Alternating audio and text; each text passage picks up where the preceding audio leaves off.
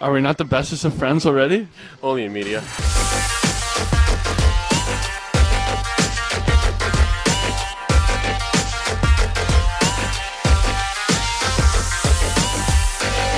Hello, everyone, and welcome to Cut Day on the Stargazing podcast. Training camp's wrapping up. We're rounding into regular season form, and it's time to take a serious look at the roster as we head into the season. Joined, as always, well, as most of the time, by Mark, and then brand new contributor, head of the European division here at DBD, Uri. How are you doing? Well, hello everybody. I'm doing pretty great actually. It's Saturday evening here, and I have no time limitations, so looking forward to talk some Stars hockey. I think evening might be a little bit generous to us. It's inching up on midnight if my time zone calculations hold. Is that right? Yeah, but I really do not sleep at all when the Stars season starts. So how can you sleep the way the Dallas Stars play, good and bad? Yeah, I mean, one of the toughest things to do was to watch some boring games during night and not to try fall asleep, So Rick Bowness is gone now, so you should be fine. Oh man, I should hope so, right? Oh, we should all hope so.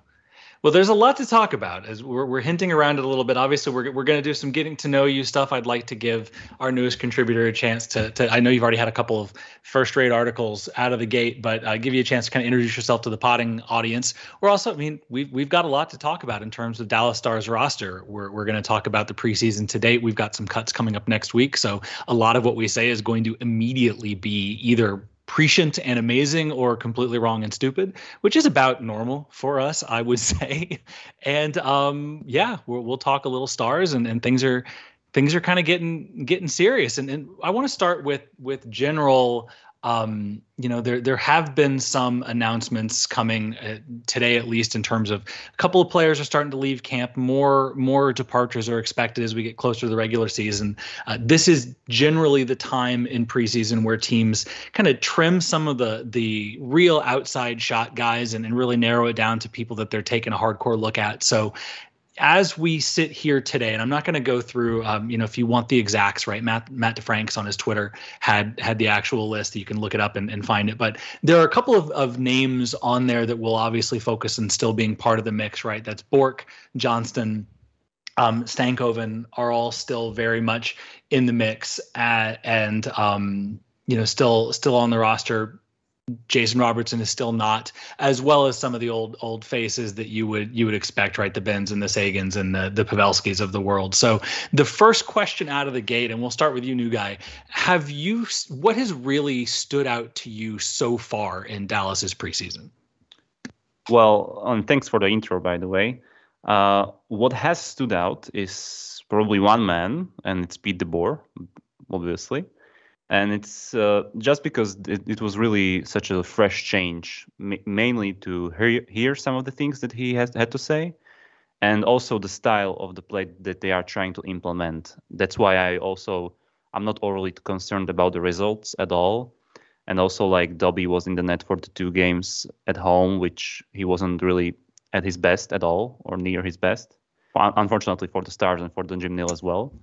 But the process and the style of play that they will play maybe in October, November, that's what I'm really looking forward to. And I think they are on the way to get that level pretty soon, also with the newest acquisition of Nils Lundqvist, which will be probably one of the biggest catalysts for me to really try to implement the DeBoer style. And really, I'm honestly looking forward for the change of style of play. So that's what stood out to me. And I'm really not overly, as I said, not really overly concerned about the results, but if I see the process is taking on and it's and the players are getting used to it, so maybe we can even see like new coming of Radek Faksa. Who knows? So that's what I'm really looking forward to. He did have some quotes about how excited he was to play offense, and maybe he'd get some of his confidence back. I think that the process, not results, is a great way to focus on this, and also to bring Mark into the conversation. Is that something you agree with, Mark? Oh, absolutely. And I think there are a few key areas that I'm paying attention to, specifically with Stankoven and Johnston. I think a lot of what their short-term future with the Dallas Stars is dependent on is Robo's signing. And I think it's entirely possible that we might see one of those two. And here I think it's probably specifically Wyatt Johnston, that he will take Robo's spot and maybe even get a full 9 games in as Robertson makes his way back into the Stars lineup after, fingers crossed, we get a contract signed. And so I think if Robertson was signed, we wouldn't be sitting in this position where you would think that Johnston or Stankoven would be sticking with the team once things down to a full NHL roster. But I think one of those two has an excellent shot right now. Yeah, I mean, and I know nothing, right? This is not a comment born out of any kind of insider information, but just looking at the way that he's been deployed, listening to the way that he's been talked about by, DeBoer, by even Razor and the announce team, it really feels like this team wants Johnston to make the lineup, if that makes sense. I don't know that they want him to make the lineup. I think that he probably fits better into the lineup, especially if Robertson's not around, than Stankoven does. Obviously that could be wrong. I think a lot of Dallas Stars fans want to see Johnston in the lineup. But if I'm going through the list of players out there, if Robertson's around, I just don't see how they give up a year on his entry-level contract. What do you think, Uri?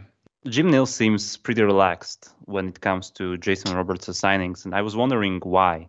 And I think I have a theory on that, if you don't mind jumping in. So earlier this week, the NHL announced a kind of projection of the salary cap for the next couple of years, and I'm trying to dig up the here we go. And trying to dig up the exact figures, but basically over the next couple of years.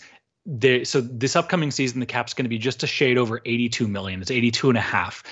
We'll get a 1 million increase next summer, and they're anticipating a 4 million bump in 2024 and then a 5 million bump in 2025. So we're looking over the next, by the time we get to the 25-26 season, we're looking at an almost $10 million jump in the salary cap. That's kind of what the NHL is projecting. So my theory on that is that's obviously fantastic news for everybody, right? Because, more money, fewer problems. But specific to the Dallas Stars, that I think means, if it pretty much locks us into, there's around 6 million or so left for a Robertson extension today, right? And if we look at 25-26, Jamie Benn's contract is off the books by then. Radek Fox's contract is off the books by then. So is Esa Lindell. So is Ryan Suter, right? So if you are Jason Robertson and you're thinking about the kind of deal that you want to sign to maximize your earnings, and maybe he's not thinking this, but he probably is, then it seems like something in terms of a bridge makes a ton of sense, because the pool of money, right? You always, I guess you bet on yourself, right? If he takes a bridge, continues to play well, there will be $10 million more in a vacuum available for him to draw from. Plus, there will be, a gigantic pile of money left as the, some of the legacy deals on the Stars roster begin to expire. So from Robertson's standpoint, makes a ton of sense to pick a bridge of some kind. And honestly, from the Stars standpoint, sort of makes sense to do business that way as well, right? Like, yes, sure, if he wants to sign an 8-year, $1 million a year deal, if you're the Stars, you take that whistling. But, looking at the business reality, they're going to have more flexibility in terms of what they can offer him at the expiration of a bridge too. And yes, they will sacrifice some cost certainty. And yes, it will be more expensive to sign Jason Robertson in 3 or 4 years than it will be to sign him, right now. But from a team perspective, you can probably, that deal, though a larger dollar value, will probably be a smaller percentage of your cap. So from both the player's perspective and the team's perspective, it seems like we're really narrowing down the, in terms of the time frame, what they're looking at. And there's still no advantage really in, there aren't any, good team. There's a rumor floated that Buffalo, right, could make an ideal trading destination. Well, if you're Jason Robertson's camp, do you want to go, the places that could pay you aren't the places you want to go. But after a bridge deal, that whole thing changes, right? So my gut is that in the next, part of why Jim Nill is confident is there's probably a number that he already knows gets this done, right? And but also, he may be. Say again? Yeah, sorry. And also, like I said, that he's relaxed, but I have also the theory that why is he so relaxed and so confident? Because maybe this is some sort of a blessing in disguise. And really, bear with me on this, as I think they'll give all the space they could provide for Johnston and Stankoven to really like make their point of staying in the NHL because. As you said, and that's totally right, Jim Nill probably, or really realistically, now has only space for a bridge deal. I mean, it's more than 6 million. I think it's around 7.8 if you count Dobby in minors. But that's true. That's true. They could obviously. There's some pieces they could probably buy out if they had to. Like there's some cash around. But Jim Nill is really big into contract layering, and the Johnston and Stankoven thing here is pretty interesting because if one of them is staying in the NHL, they would need their big deals or their bridge deals or whatever in 3 years. But we also have Marek Bork who will need the next deal in 3 years. So that's why maybe Jim Nill is kind of a bit of a waiting mode to see if maybe Johnston makes the team and stays for the full season because he will have Oettinger, Bork, and Johnston all due in 3 years, and that's when he knows that he can offer Albertson 4 years. And vice versa. If Johnston doesn't make the team and Stankoven is sent to the WHL, then he can confidently offer Robertson 3 years. So that's why I think that he already has the number, and he's willing to sacrifice maybe few days of the regular season just to see if the guys are ready. Mm-hmm. And from that on, he will know if to offer Robertson 3 or 4 years, because that way he stays an RFA for the Dallas Stars, and Jim Nill can really layer the contracts as he likes to do so. But also, like I also think the best way to do business with Robertson is to sign him long term. But you really need two to tango, right? And his agent would be foolish not to go for a bridge deal and not to like explore the possibilities of cap rise in 2025 or 2026. So that's why I think it's really not all in Jim Nill's hands right now. And crucially and funny enough, I think Wyatt Johnston is a pretty big factor here in Jason Roberts' signing. Believe it or not, it's my theory and I'm sticking to it.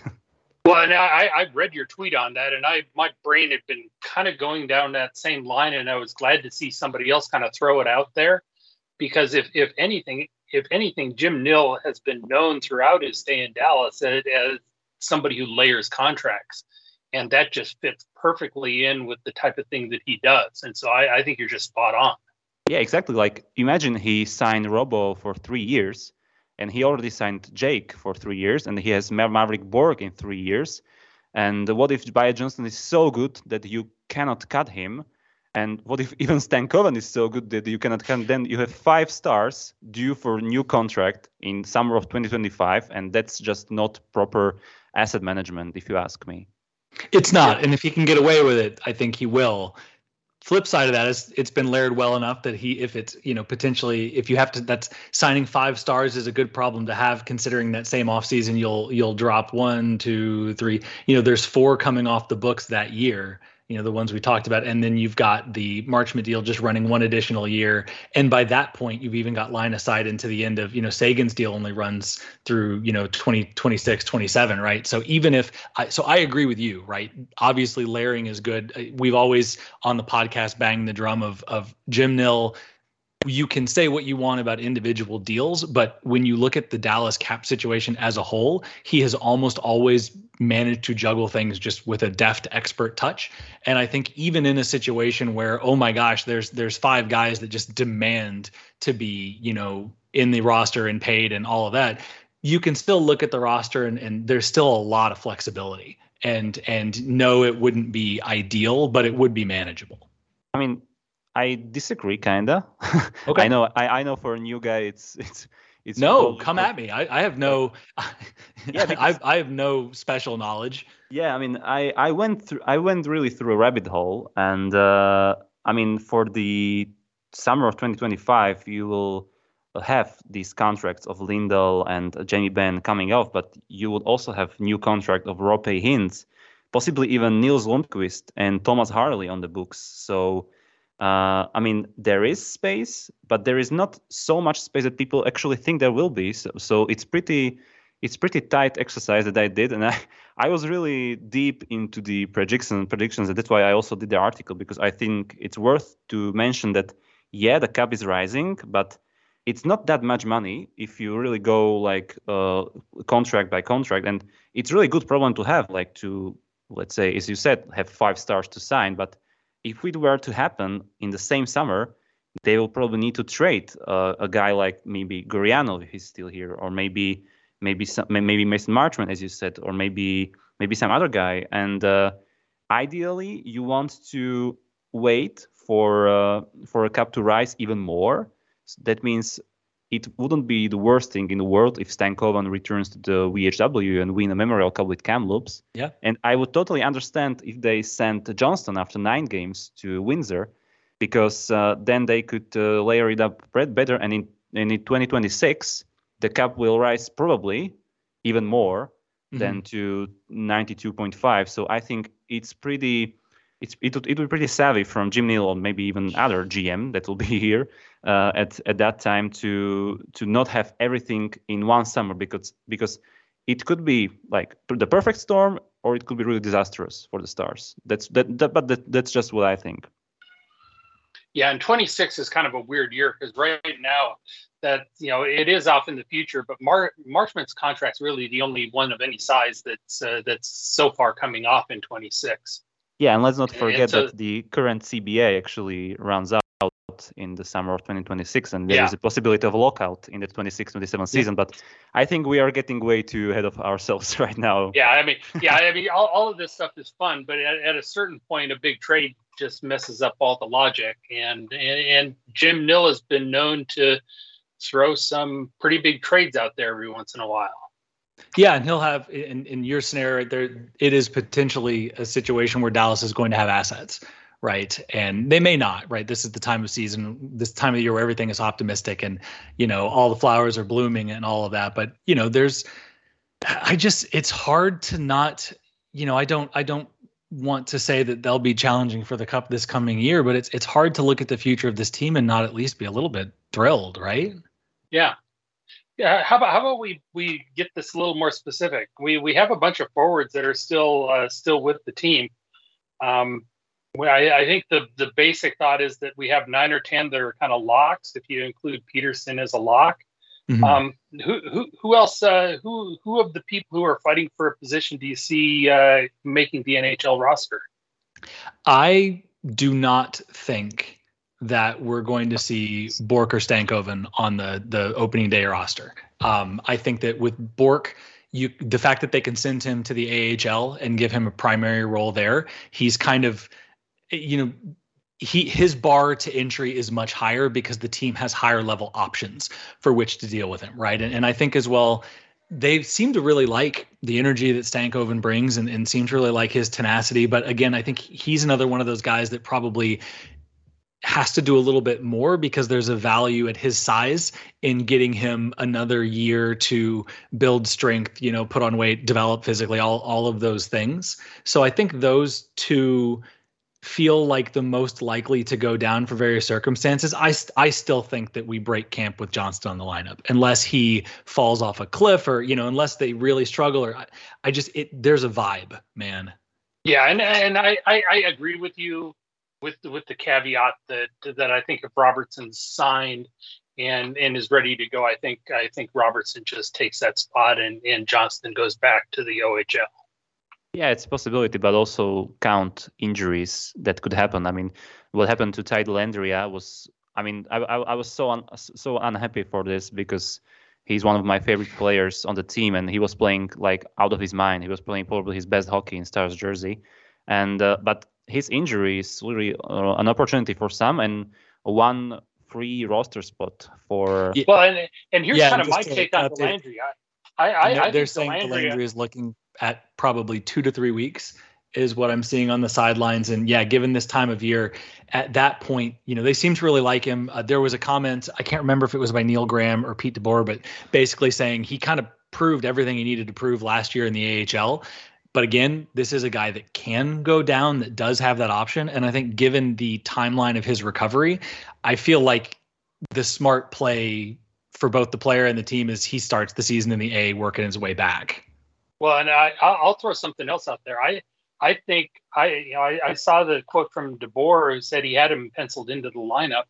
I don't think that changes. What I think happens is that the Stars head into the season with 13 forwards on the roster with a open spot that Delandry is going to fill, and they have a road game at Nashville. Then they're at home with Nashville, and then a home game at Winnipeg. So the first week of the season, they really can just play with 13 forwards. And so I think they accumulate a little cap space, and then Delandria goes on the road with the team when they head on out after that first 3 games. And also there is like this, there are other like guys on the fringe with Marian Studenic, maybe Joel Kiviranta is still on the fence. I mean, Riley Tufte is no longer waiver exempt, so he will probably need to go through waivers, and I think that he will. The question is if there is a team that will stank him. I mean, he's also former first-round pick, but if I were to like bet my money, I think nobody would claim him as of right now, because I mean his play didn't warrant it to stay on the NHL team, even though he's not waiver eligible anymore or waiver exempt anymore. Sorry, and I really think that it all like comes down to guys, also Fredrik Karlstrom, or even like. Maybe possibility of Logan Stankoven and giving him at least 1 or 2 games of the NHL, and maybe they want to do that because he is in no rush to go to Kamloops because the Memorial Cup doesn't start until next year. And if Jason Robertson is not signed, there is also another free roster spot and maybe we can see Stankoven and Johnston making the opening night, only for them to go back to the juniors. I mean, there are all kinds of possibilities here, and that's what is actually pretty exciting because nothing is guaranteed for at least those 9 guys that are pretty much penciled in, and nothing will be happening with them probably, bearing some trades or injuries. So it's pretty exciting time on the forwards, but also on the defense. So yeah, the competition's been great. I think the one name that we've all missed because nobody's really seen him play unless he went to training camp is Freddie Olofsson. He played one game up in Tulsa. He's going to play up in Kansas City, but this is a guy who's 26. His AHL or his 2-way deal pays him the same at the AHL level as it does at the NHL level. And so this is a contract that the Stars signed with a general feeling that he's ready to go. And I think he's a real wild card in this situation because nobody who isn't pretty deep into the Stars has really seen what he brings to the table. So what do you think he brings to the table, in your opinion? I've only seen clips of him play. I didn't see the game in Tulsa, and I'm not going to have a chance to see anything in Kansas City tonight. And otherwise, you haven't seen him play. He didn't play at Traverse City. Yeah, I mean, wild card. From what I saw from Swedish Hockey League, I mean, he was their go-to power play option, and I'm not so sure if he fits in the bottom 6 in the NHL, but he wouldn't have anywhere else to play probably. That's why I think he will go down to Texas and maybe to get used to the U.S. style hockey and also like the smaller ring, etc. So I'm not overly concerned about him staying in the NHL or for the opening night. I mean, he could be an option if he proves himself like for the first 1 or 2 months in the A. But to me, he's not a factor to make the opening night roster. But only not because he's not good enough. I mean, he could probably be on many other teams. But the Stars have so much forwards, like also other forwards who can make the team, and he can go to the AHL. He can be waived. He can go like without going through waivers, and I mean he really probably needs also like more games because he also has some sort of a minor injury during the training camp. So I mean a month or 2 in the AHL wouldn't do him bad. The same goes for Mathieu Blumel, who was pretty good from what I gathered, and but he has time. He has 2 years of his contract, and I think it's a great decision that they send him to the AHL. Also, my Czech friends who are following hockey and AHL were pretty surprised and shocked because they for sure thought that he will gonna make the team because they like him so much. I mean, he was great for the national team in Czech Republic. Mm-hmm. He was great also in Czech League, although the points didn't really pop up so much, but his underlying numbers were terrific, really. And well, I think there's a role question as well. Like there's to me, it's we sometimes fall into this habit of looking at call-ups as binary, right? If you're in the AHL, you're worse than if you're in the NHL, right? Because one league is higher than the other, therefore one league is better. And in some instances that's true, but in some it's a little bit reductive. So, thinking about the way that players profile, and you had mentioned, I believe it was talking to Olofsson, but you had mentioned how, being an option on the power play was a part of the player's skill set, right? And when you look at the Stars and the way that they're going to evaluate that player, that's probably part of their calculus, right? Is this is a guy that we project to play this role on the power play. Therefore, we need to get an idea of how he's going to play on the power play, right? And when you look at the NHL roster, there are not a ton, you've already got, your Sagans and your Benj, your Pavelskis, your Henses, your Robertsons once he signs, Heiskanen, there are some guys that are going to be there. And then you get into your tier two number, your tier two guys. And DeBoer had a comment about Denis Gurianov that I thought was really interesting, talking about moving him away from that bumper position because, you want Gurianov to shoot. Right. That's his whole deal. And DeBoer kind of talked about wanting to make sure he got a look in a role that he felt was, better to the player. And on the defensive side of things, right, Thomas Harley, you probably want to find some minutes, and Lundqvist as well. Right. So it's when you start looking at those kind of down tier players, going to the AHL is not necessarily a demotion so much as it's that calculus of if I want to develop you as a power play option, I need you to be on a roster that is going to allow you to play on a power play, right? And if that's not the NHL, you have to get into the, and I don't always agree with these decisions, but you start getting into the calculus of like, well, is it more valuable to have a guy practicing and not getting to play a certain role, but being in the NHL versus, potentially not being in the NHL, but getting to be in a role that is more, more projectable, more in line with what you want him to do ultimately.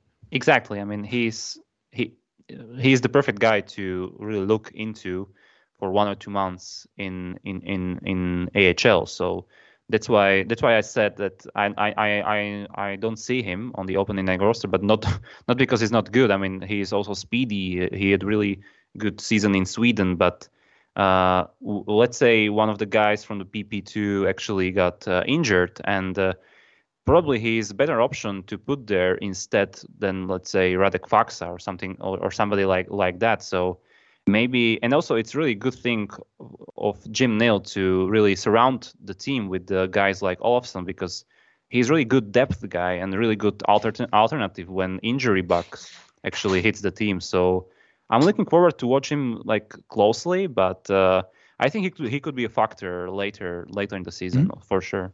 Yeah, and I think exactly what you're saying there, Wes, is one of the reasons why I think that both Kiviranta and Studenic make the ultimate NHL roster, because we see where they fit in. We know that they can produce down in a fourth line role, especially if it's a fourth line role that's supposed to bring some energy with the potential of scoring. And I think both of those guys have the ability to do that, but they can also miss games on a fairly regular basis if they don't have a spot that day. Yeah, think about DeBoer, right? He's heading into a season where he's got to figure out his offense, right? This has not been traditionally a high-scoring team. He's got question marks in Ben and in Sagan, and he's got work to do in the top 6.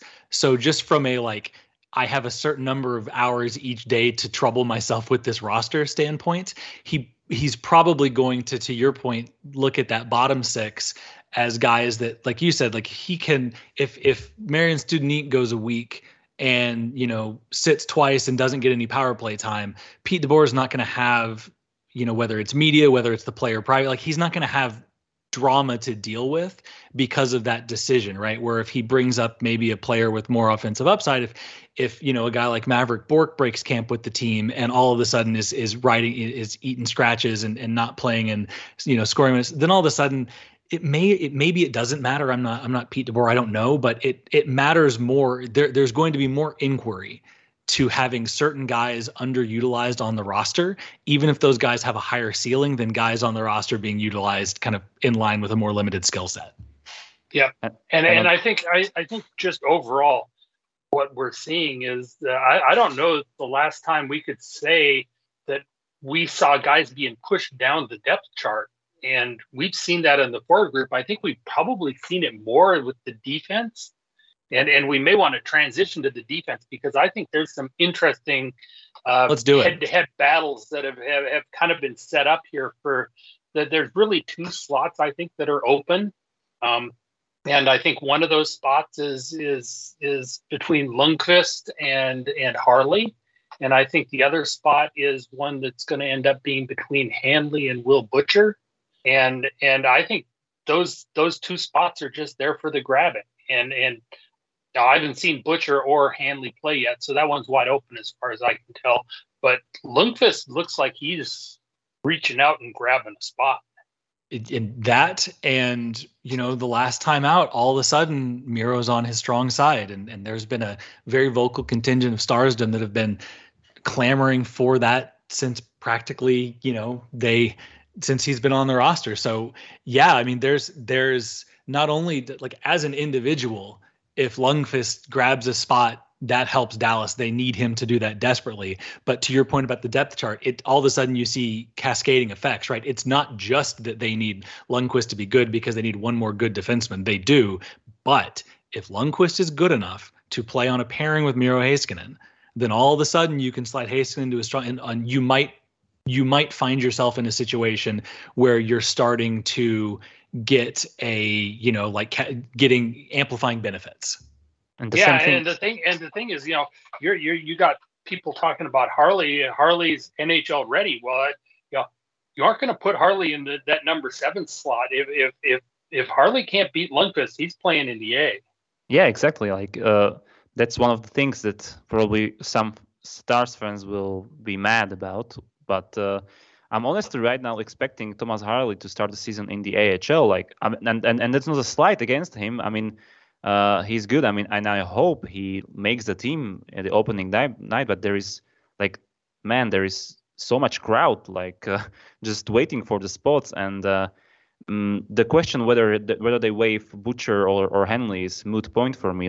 But you have 6 NHL options if Nils Lundqvist is actually ready. And let's say he plays with Miro on the first pairing. You can then pair Esa with Colin Miller, who appears as a steady right-handed D, and he could actually even drive some plays because we know Esa is not really capable of doing that, and he was sometimes he was partnered with Klingberg mainly because John was taking his game to another level. Esa's Lindels, and he was helping him, and Esa probably needs that kind of help. And Colin Miller may not be at the John Klingberg level, but he can do something. And then you have Ryan Suter and Jani Hakanpää, who were pretty much staples last season. And I don't expect either of them to be benched to start the season.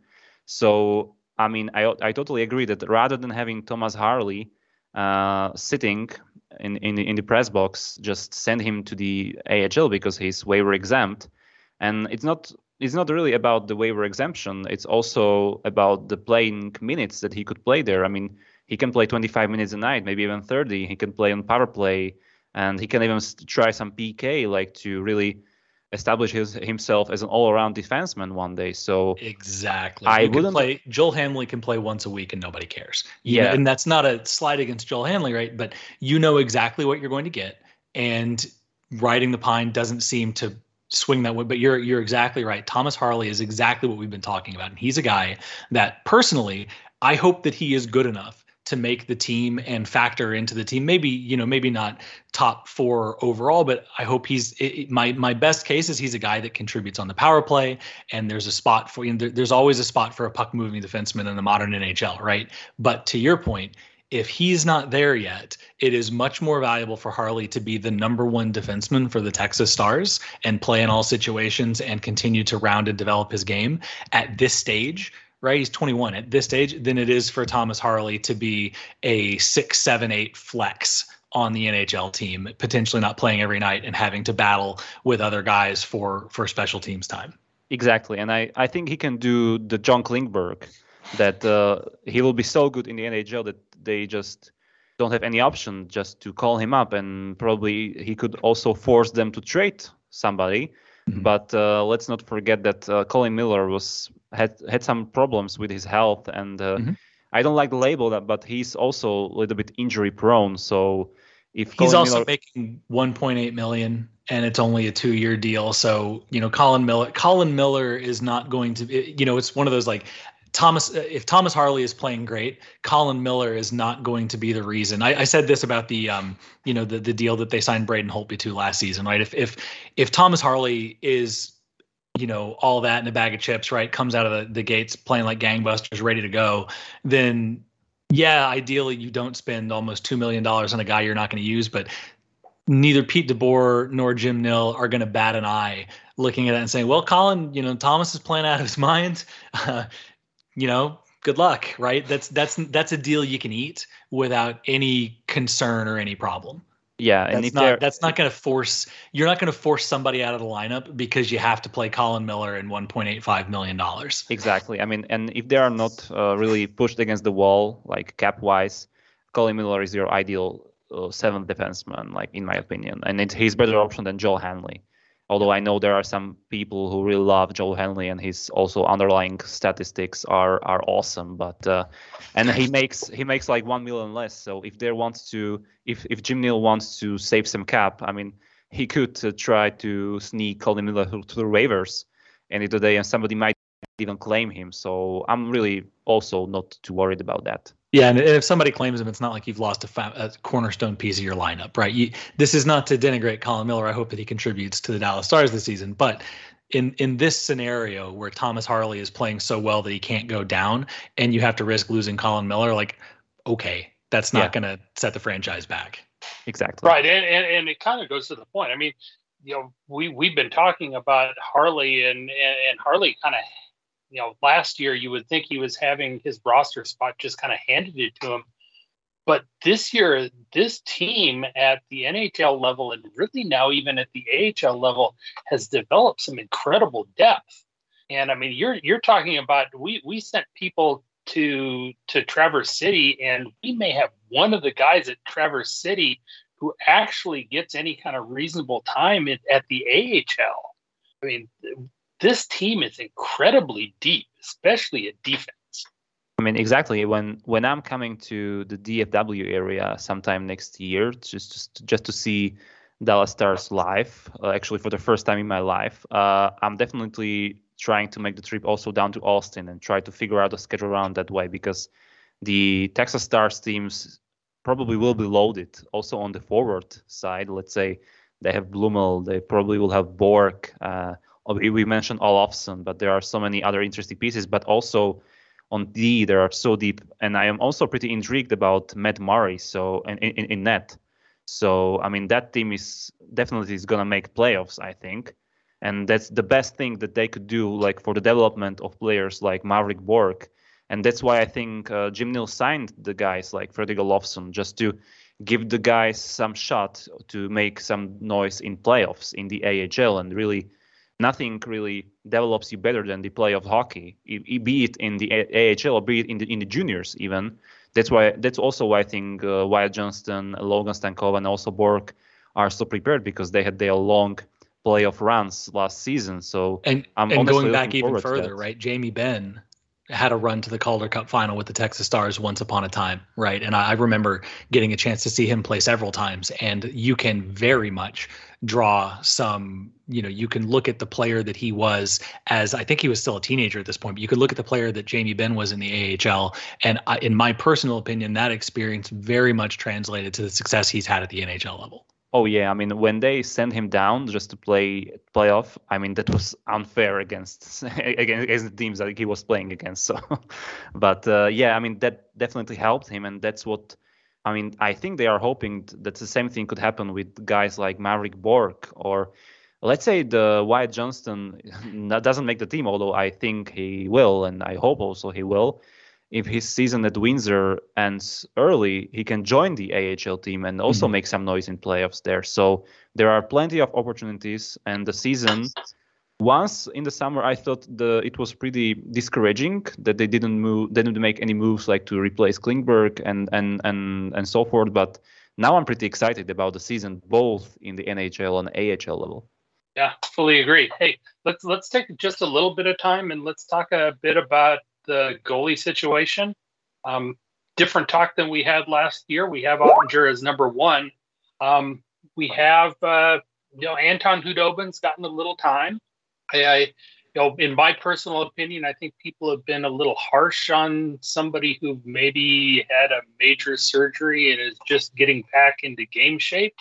But we have Khudobin, we have Wedgwood, which is intriguing, if nothing else, from the salary cap point of view and maybe the trade market. And then as Yart was saying, we have Matt Murray and Adam Shield down at the AHL level. So we're starting to get a little bit of depth there as well. Which history tells us the Dallas Stars need goalie depth.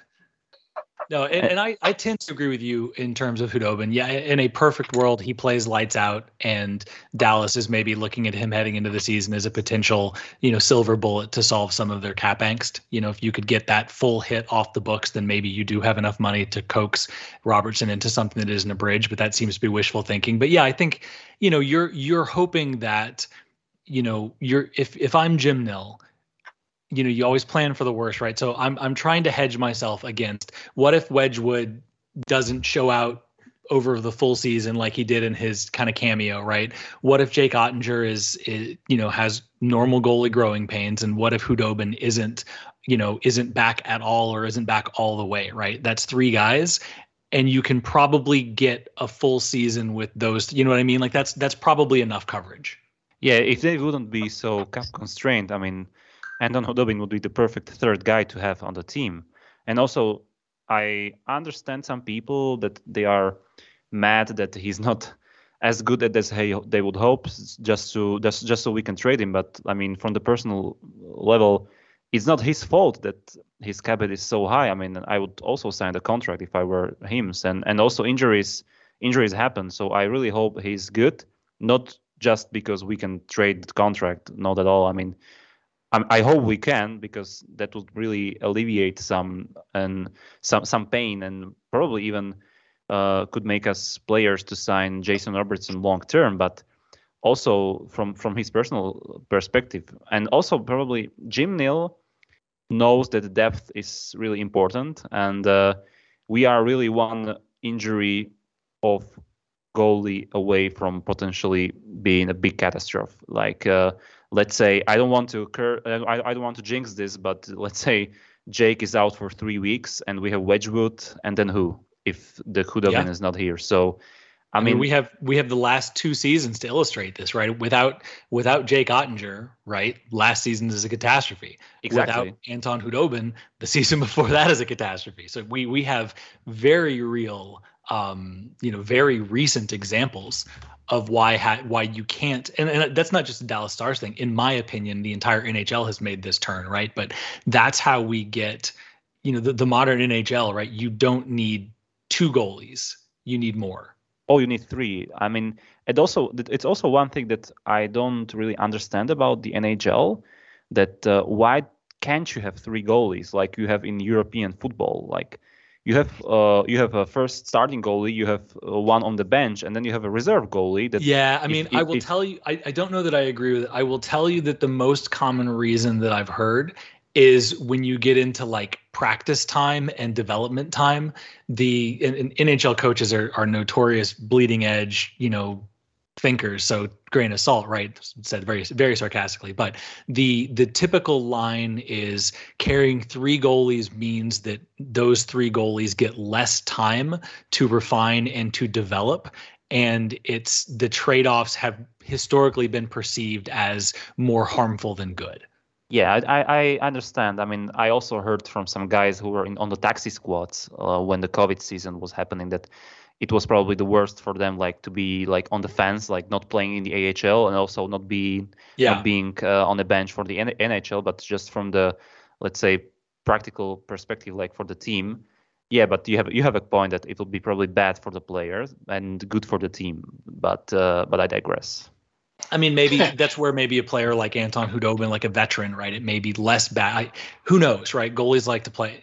Yeah, I think yeah. In European football, like most of your third string goalies are like those 35, 38-year-old guys that probably don't even thinking about playing, that they are just there just to be there and they are happy with it. And probably Anton would be the case as well. But if his cap hit was like 900K, but his cap hit is so big that it's become really probably some sort of a pain for Jim Nill as well. But I mean, as we said, or as I said, like from the personal perspective, and also I think Jim Nill shares this view that he wishes nothing but the best for Anton Hudobin, and he wanted to give him all the chance that he could, not only to prove himself for the other teams, but also for himself. I mean, he deserves at least that, like for that cup run, or should I say finals run. But I definitely think that there could be some team that could claim him because he only has 1 year left on his deal, and Arizona just claimed Jonas Johansson, so like everything is possible. And maybe he's playing the waiting game to see if there is some big injury for some team. I mean, yeah, we do not wish anybody that, but it will happen because there's just a rule of law in NHL that injuries happen, and Anton Hudobin could be the potential problem solver for some team, and maybe Jim Nill is still quietly banking on that as well. But I mean, having Jake Oettinger and Scott Wedgwood is like ideal scenario also from the cap perspective, but that's ideal only if they are healthy, and if not, then the problem arises. So I understand why Jim Nill is playing this sort of a waiting game, also with Jason Robertson, also with Anton Hudobin, because I still think there is no place to rush. It's October 1st right now, and he still has like 2 more weeks to evaluate things. Yeah, I mean, this time last season, we were having the same conversation about, God, why do they need Oettinger, Holtby, and Hudobin? Right? Like we were having that fight. Yep. Well, let me throw one monkey wrench in here before we wrap up. All of the viewing that we've done of these goaltenders has been under Rick Bowness, which plays defense and almost tries to create offense out of defense. Pete DeBoer is bringing something else. There's an entirely different train of thought that might say that the goaltenders are going to have to prove themselves in a defensive scheme that we haven't seen before. Yeah. And so I don't know how Oettinger is going to perform under that scheme. I think he's going to be pretty good. You know, how much of Wedgwood's numbers though were based on the fact that he got into a system that was very regimented and took shots from the outside. So again, I think there are maybe some unknowns that we haven't thought all the way through that we'll see and hopefully not discover some problems once we get into the season. It is a great point. I mean, the Pete DeBoer's teams are not bad defensively. I mean, the Vegas team that he had was also pretty good defensively, and the goalies had great numbers. I mean, but just from the perspective of Jake Oettinger, who had great numbers on the first side last season, but he didn't save that much goals above expected during the regular season. So you could make a point that the defense structure helped him a bit, but then on the other hand, in playoffs, he saved so many goals above expected that he even broke some records, I think. And the same goes for Scott Wedgwood. I mean, he was playing for Arizona, and they didn't have any defensive structure at all. So I think these guys actually do better when there are more shots at them, and they are like in more tempo during the game. And the same goes probably for Anton Hudobin. Like the more shots he faces, the better he is. So I'm not overly concerned about that. And given the DeBoer, let's say, statistic throughout his career that his goalies generally perform quite well, I think the guys should be adapting quite nicely to that. But you make a good point that nothing is for certain. And it's true that bonus system and even before the Montgomery system helped goalies a bit. So we'll see if this change may or may not change some things. Right. I'm just saying. You could also make the point that having more goals to work with could also be, you can help goalies in different ways, right? One way I can help you if you're my goalie is making sure that you never see a quality shot against. And that's a way. And it's a very good way. It's a very effective way. Yeah. Also, the way I can help you if you're my goalie is if we always have the puck and if we always have a 2-goal lead, you're also going to be in pretty good shape. Exactly. Just score more goals. That's right. that's how you help your goalies. Basically. How haven't they figured this out yet? We get all the answers here on Stargazing. Just score more goals and you win some games. It's interesting. And the last thing I'll say, and then I want to get a hot take out of both of you before we hit the road, is there's one of those apocryphal sayings that circulates in hockey where the saying is always nobody really cares until the second week of preseason, right? That's when you start getting no more of the split squad nonsense. A lot of the fringe guys are back to their minor teams, right? Nobody really cares until it's the second week, which is so this is when we should start to see things really begin to coalesce into what the team is going to look like when the games matter. Yeah, I mean, the home and against Colorado should be pretty telling. I mean, there were some guys who said like the Roope Hintz and Joe Pavelski line with Jacob Peterson was quiet during the first preseason season and during the first preseason game. And I was like, yeah, I mean, why should they bother, right? Because it's like first preseason game, like they are there, just need to keep the pace up, but they are not there to kill themselves for the goal or for the win. And but somebody almost killed Roope Hintz on the other hand. So that's why I think it's pretty good of them to just take their time, and really now is the time to crank it up a bit. But again, like the season is so long, the 82 games is way too much to my liking, also for the players. And then there's potential playoffs, so I'm really not too concerned about that at all. Yeah. How about you, Mark? Any closing thoughts? Oh, I'm kind of ready for this all to start. Yeah. So that's my final thought. I can't put it any better than that. We are as well, but great. It's a good scorching. I think the Stars are in a good spot overall. There's a lot of questions to answer. There's certainly nothing is a given. But so you're saying you like where the team's at? I like right? where we're at. Oh, that's exactly. You're already mid-season form. That's exactly where I was going. I like where we're at. I'll like it even more when they get Robertson signed. That's going to be my hot take, because I think that by this time next week, I'm putting a bounty out. I think that they get Robertson signed before the season starts. Okay, I think they do not. I think they start without him, and that's my hot take. And I will be so happy if I'm wrong. But I know this is the hottest take probably I could make back. It could be blessing in disguise, really. If he misses like 2 or 3 games of the regular season, he did miss like 6 games last season, and nobody even flinched at the end of the season. And nobody probably even remembered that Jason Robertson missed like 6 games to start the season. So I think what if a Robertson holdout solidifies the Hintz, Gurianov, Marchment line and allows Robertson to create a second skull? Man, galaxy brain. This is nice. Mark, you better get something sizzling here. Oh, I have something absolutely sizzling. It is Saturday afternoon, and there's football on. There it is. Actually, for me, it's already Sunday, but yeah. There's football on Sunday too. Well, it is delightful to have you with the site and on the podcast. I'm very excited about having you for this upcoming season and beyond. Mark, always a pleasure. There are not enough superfluous things I can say about you. Really looking forward to getting into the year. And KT, as always, working her magic behind the scenes to keep the Stargazing podcast the absolute best and brightest in all of Starsdom. Please don't forget to like us, follow us on the socials, download us, read us, do all of the things. But most importantly, don't forget to watch the games and love the team. And we cannot wait to start talking once all this stuff matters.